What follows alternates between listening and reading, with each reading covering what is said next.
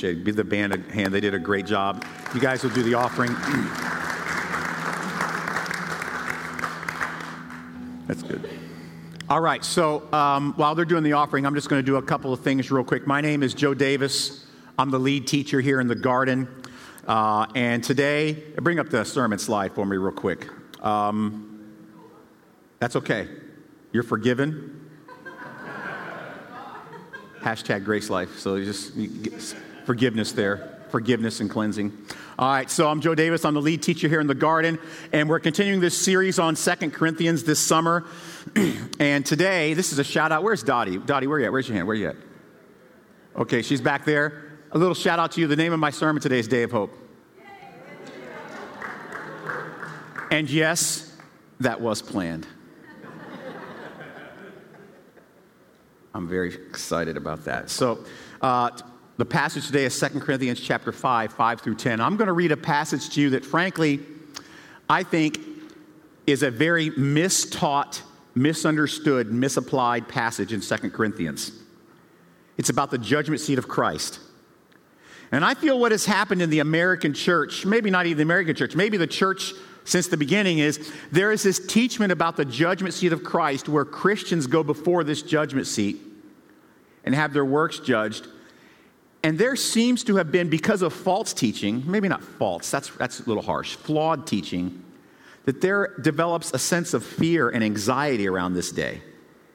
And it should not be. It should be a day of hope. I'll explain as we go. Let's read the passage. This is on the heels of the encouragement that he gave them about thriving in affliction. Remember, we talked about that for those of you that were not in sin and you were here last week. Those of you here last week. He talked about that, and then he goes right in from that. In the first part of chapter 5, he talks about we have these earthly tents that are just temporary, but Jesus and God are preparing us permanent dwelling places in heaven, and it's awesome. Then he comes in verse 5. He who has prepared for us this very thing is God, who has given us the Spirit as a guarantee.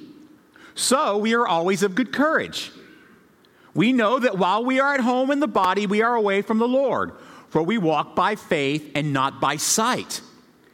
Yes, we are of good courage, and we would rather be away from the body and at home with the Lord. So he's building this anticipation of leaving the earth and being face-to-face with Jesus, right? You see that, right? That's what he's building, this narrative, this picture, this painting, this image of people who are here, and it's okay, but we'd rather be there, over there in the future.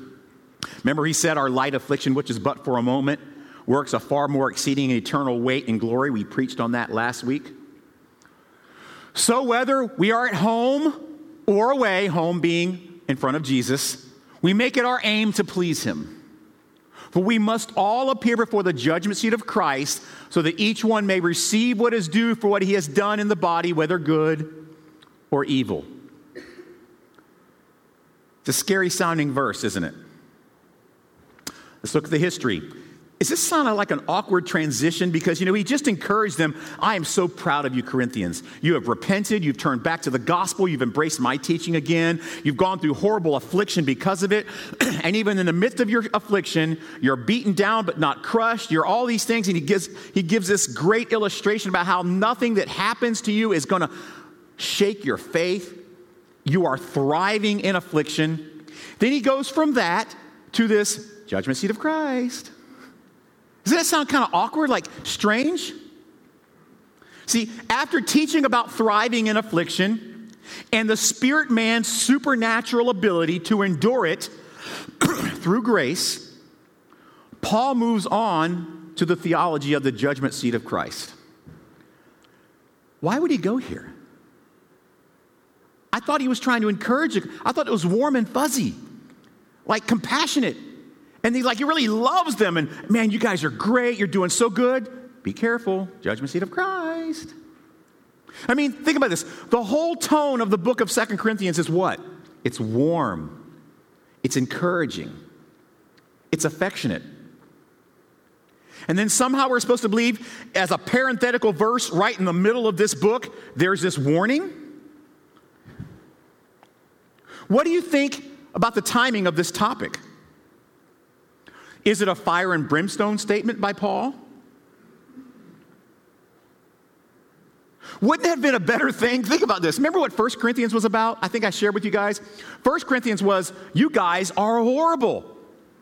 You're immoral. You're heretics. You stabbed me in the back. Wouldn't 1 Corinthians been a better place to talk about a judgment than 2 Corinthians? How do you think the Corinthians responded to this? Wait a minute, Paul, I thought you liked us. And now this judgment seat? Remember, they had fallen away and come back, and now he's talking about the judgment seat of Christ. Remember who Paul was writing to, by the way. These were non-Jewish pagans in Corinth who had become Christians. It was a distinctively Greek city with a Greek culture, with an intimate knowledge and passion for Greek culture. So let me give you an example. The word judgment seat is the word bema. And you know what's funny is if you go throughout Paul's teaching, he makes reference to Olympics. He makes reference to races and running. And the bema was actually in the ancient Olympics. I mean, there are other ways to look at the bema. If you were Jewish, it was a place where the Torah was read, but these aren't Jewish people. He's writing to them as though they were non-Jewish, Greek Hellenists, Greeks who became Christians, right? And so ancient Olympics where a judge would sit on the bema seat at the finish line. Now we know this is possible because the first Olympic Games were from 776 BC to 393 AD. This is plenty of time within there for Olympics to be taking place. And the Greek culture really loved this idea of athletic competition. It was a big part of their culture.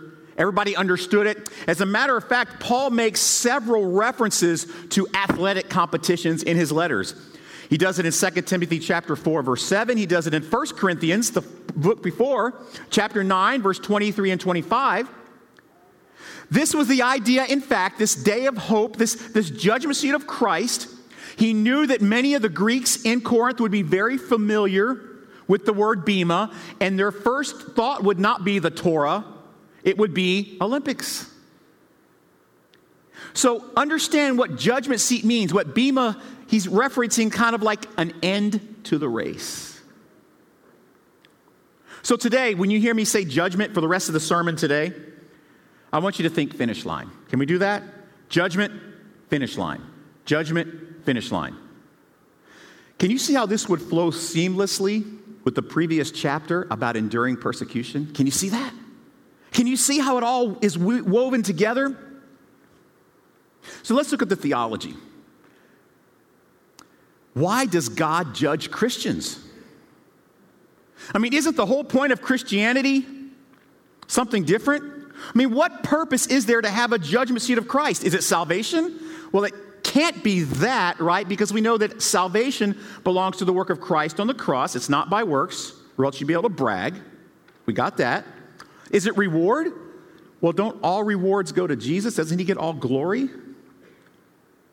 And should this idea of the judgment of Christians make you nervous? I mean, isn't the whole point of Christianity that A, we're not capable of good on our own? I mean, isn't that the point? We cannot achieve favor with Heavenly Dad, so Jesus does it for us. Isn't that the point? Isn't the point of Christianity that anything we do that's righteousness is really nothing better than filthy, bloody rags? Isn't the point of Christianity that Christ died so that we could escape judgment? I mean, isn't the whole point of the cross, the wonderful cross, so that we who are in danger of judgment can escape it and become children of blessing instead of children of wrath? I mean, isn't the whole point of Christianity that Christ transfers his perfect righteousness to us and takes our perfect depravity or imperfect depravity, our wickedness, our sinfulness, and puts it on himself and dies for it? Isn't that the whole point? So the question is this: is judgment of Christians in conflict with salvation and sanctification through grace? See, guys, this is why understanding of history and theology in a passage is so important. And frankly, this is why teaching book by book, chapter by chapter, and verse by verse is far superior than topical sermon series. Far superior. Because you get a different application of this theology of the judgment seat if you understand it in the context of 1st and 2nd Corinthians. Even if you just understand it in the context of 2 Corinthians 4, you get a completely different application of the judgment seat of Jesus if you just took chapter 5, verse 5 to 10 and preached on the judgment seat. You have to have the history. Do you see that? You have to have it, or else you're going to be flawed in your devotional application to yourself. So what does God do in this passage? The theology, what about God? What does he do and why does he do it? Judgment day preparation. Paul outlines first how we are prepared for that day. He says in the first part, he who has prepared. Who is he? God. And what is he prepared? Our dwelling place, our condition, our salvation, our righteousness, our faith. And then he says in the very next verse, or the very same verse, the second half, who is he prepared and what? And the Spirit as a guarantee. What is the guarantee? What is the guarantee? That we will persevere. It's a theology called perseverance of the saints. How does this work in context with this teaching on the judgment seat of Jesus? Have you thought about that? He says, God has done the preparation.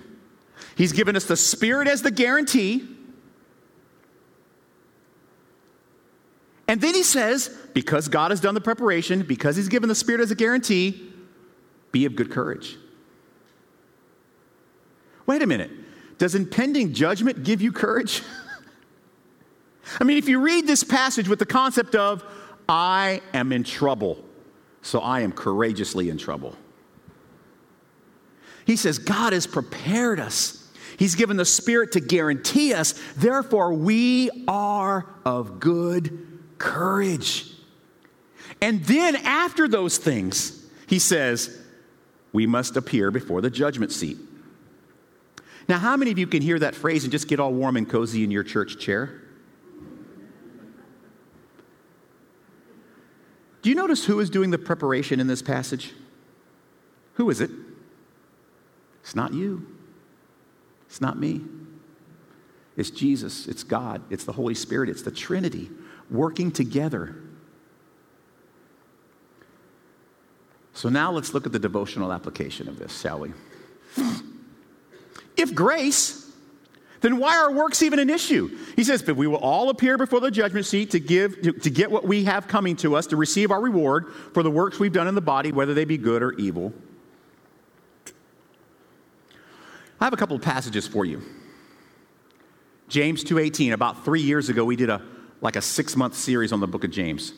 But someone will say, you have faith and I have works. Show me your faith apart from your works, and I will show you my faith by my works. So James says, if you think you have faith, I'm telling you, you better have works to show for it. He says, you show me your faith without works, I'll show you that my faith is real because of works. Maybe that confuses you a little more. That's by design. I'm going to pull the rug out in just a minute, all right? James 2:26, for as the body apart from the Spirit is dead, so also faith apart from works is dead. Here's what James is saying. Once the soul leaves the body's dead. If you say you have faith and it doesn't have any works, your faith is dead. It's not real. It's a fake faith. It's a counterfeit. So what James is saying is, look, if you say you have faith, you better have works to show for it, because faith without works is a scam. It's a lie. So, let's talk about our deeds. Our deeds that are judged at the judgment seat of Christ will be what proves a couple of things. First of all, it will prove that our faith is real. By the way, what is faith? 4 years into this, right? What is faith? It's a gift. Our faith is real. So the deeds prove that our faith, the gift of faith, was a real one, that God didn't give us a wooden nickel faith, a counterfeit faith. He didn't try to fool us. Here's faith. It wasn't really faith. Just kidding you. No transformation for you. Come back 1 year. Seinfeld reference. You know what else our deeds prove? They prove that our lives have been changed. It is impossible for God to passively, while you were dead, make you alive in Christ Jesus, give you the gift of faith, which is not of yourselves, or else you'd brag. It's impossible for God to do that for you and not have your life transformed. Impossible. You know what else our deeds will prove on Judgment Seat Day? That Jesus did a good job. Judgment Seat, well, Jesus, you did a good job in Chaz, and you did a good job in Mike and Jen, but that Joe Davis guy, your faith thing did not work on him. Sorry, Jesus. Hey, 75%, that's pretty good. You know what the Judgment Seat does? It proves that Jesus is a good Savior. No, not a good Savior. A perfect Lamb of God. A perfect Savior. So what about those works? Works and faith? Does that make you nervous? Back to my favorite Paul passage in the Bible. For by grace, you've been saved through faith, which is very good. And this is not of your own doing. Faith, is the gift of God. Not a result of works. Okay, breathe deep. Not a result of works, so that no one may brag or boast. I love this. For we are His work, created in Christ Jesus for good works, which God prepared beforehand that we trip over, that we walk into. Isn't that great? Faith without works is dead. Well, faith will have works. As a matter of fact, you won't be able to avoid them. How powerful is that? Does that give you a whole different view on our works that are judged at the judgment seat of Christ? Not only is my salvation not of me, but my righteousness is not of me.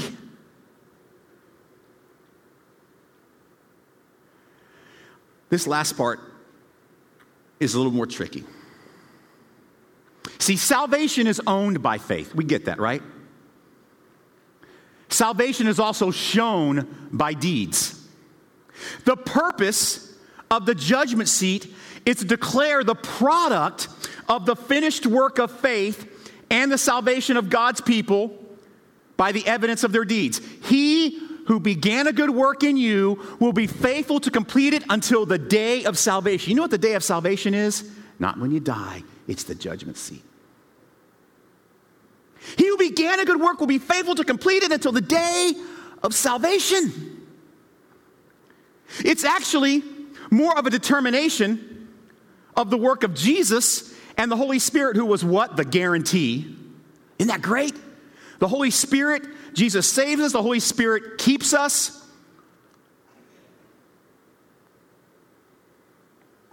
Perseverance.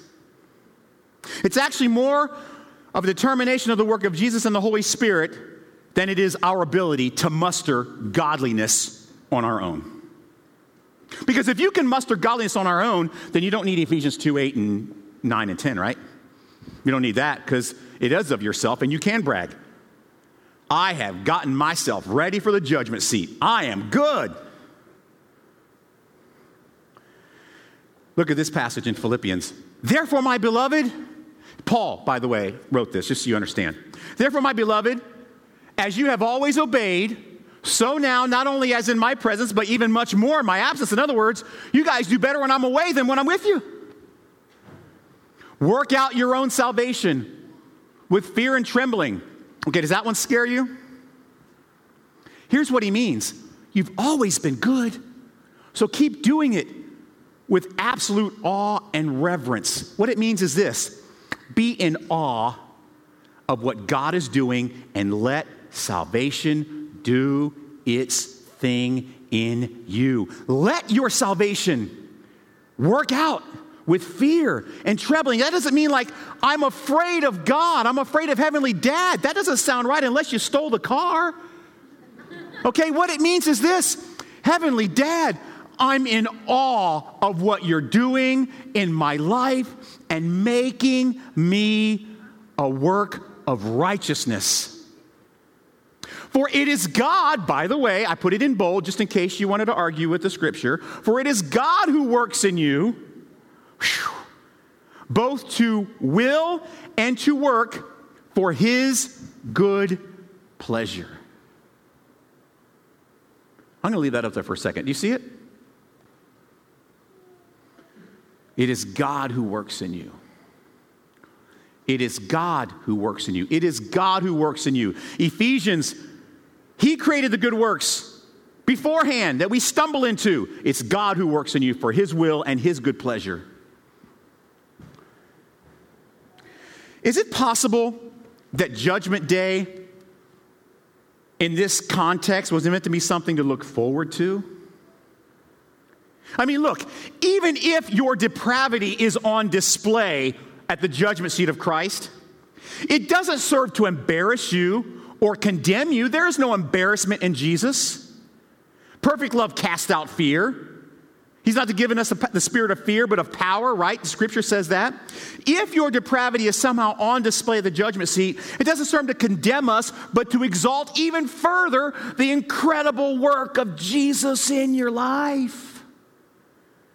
Look at this depravity, and look at all the good works I was still able to do, even in the midst of being this rotten, filthy sinner. Wow, Jesus, you did a good job.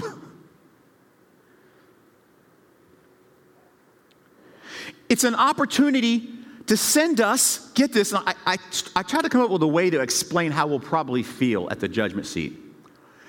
It is an opportunity to send us into a worshiping frenzy over how stunning the work of Jesus is in our lives. Can you see how grace can make Judgment Day a day of hope? A day of comfort? It's like that feeling you might get before a big test that you have studied for, and you know you're going to ace it, and you walk in, man, I am going to have fun filling out those bubbles on this test. I'm going to be done in 20 minutes, and I can go fishing or shopping or go get a latte or whatever. It's like that feeling, if you've ever been a part of a sports team that won a championship, and I've had the privilege of being involved in that. It's like that feeling you get, the joy with your teammates the moment you win, and the clock counts down to 0, and you're crowned champions. Except this time, it's not because you studied so hard, or practiced so hard, or worked so hard. It's because Jesus did the work, did the study, did the dying, did the resurrecting, and did the work creating, and threw them in front of your feet so you trip over them. See, the judgment seat of Christ finishes the work of Jesus with a final declaration of our righteousness. I'm looking at the evidence, and it is very clear to me that Jesus did save you. You're done. You've done the job. You have finished the course. You have finished the race. You have reached the finish line. With Jesus and the Spirit as your guarantee, I've prepared a place for you beforehand. It's ready for you, and your works in your life prove that he did a bang-up job of saving you, man. That's what the judgment seat is. It is a vindication of his excellent work in our lives. I can tell you this. I can imagine God be like, well, if you could save Pastor Joe, you can save anyone. Let's just start with him. If he's good, the rest of you can go on in. See, this is what the judgment seat of Christ is about. It's not necessarily a judgment of Jesus, because Jesus faced that when he died for our sin, but it's a determination, a declaration of the judge at the finish line of the Olympics saying, that was a good race. Jesus, your work has paid off, and all your church is redeemed. All your church is righteous, and there's so much evidence that you have transformed them that nobody can say otherwise. So faith resides in and transforms your life. You can see that the judgment seat of Christ is a victorious thing, a thrilling day. Not a day to cringe at in fear, like a lot of people have used it to manipulate Christians into giving more money or spending more time or guilt. That's not what the judgment seat's about. See, this is what living the grace life feels like. When you know that you're going to be in front of the judgment seat and know that grace is greater than all our sin. An old hymn. God's grace. Grace that will pardon and cleanse within. Grace that is greater than all our sin. See, that's what grace feels like. It's not fear. It's anticipation. Let's pray.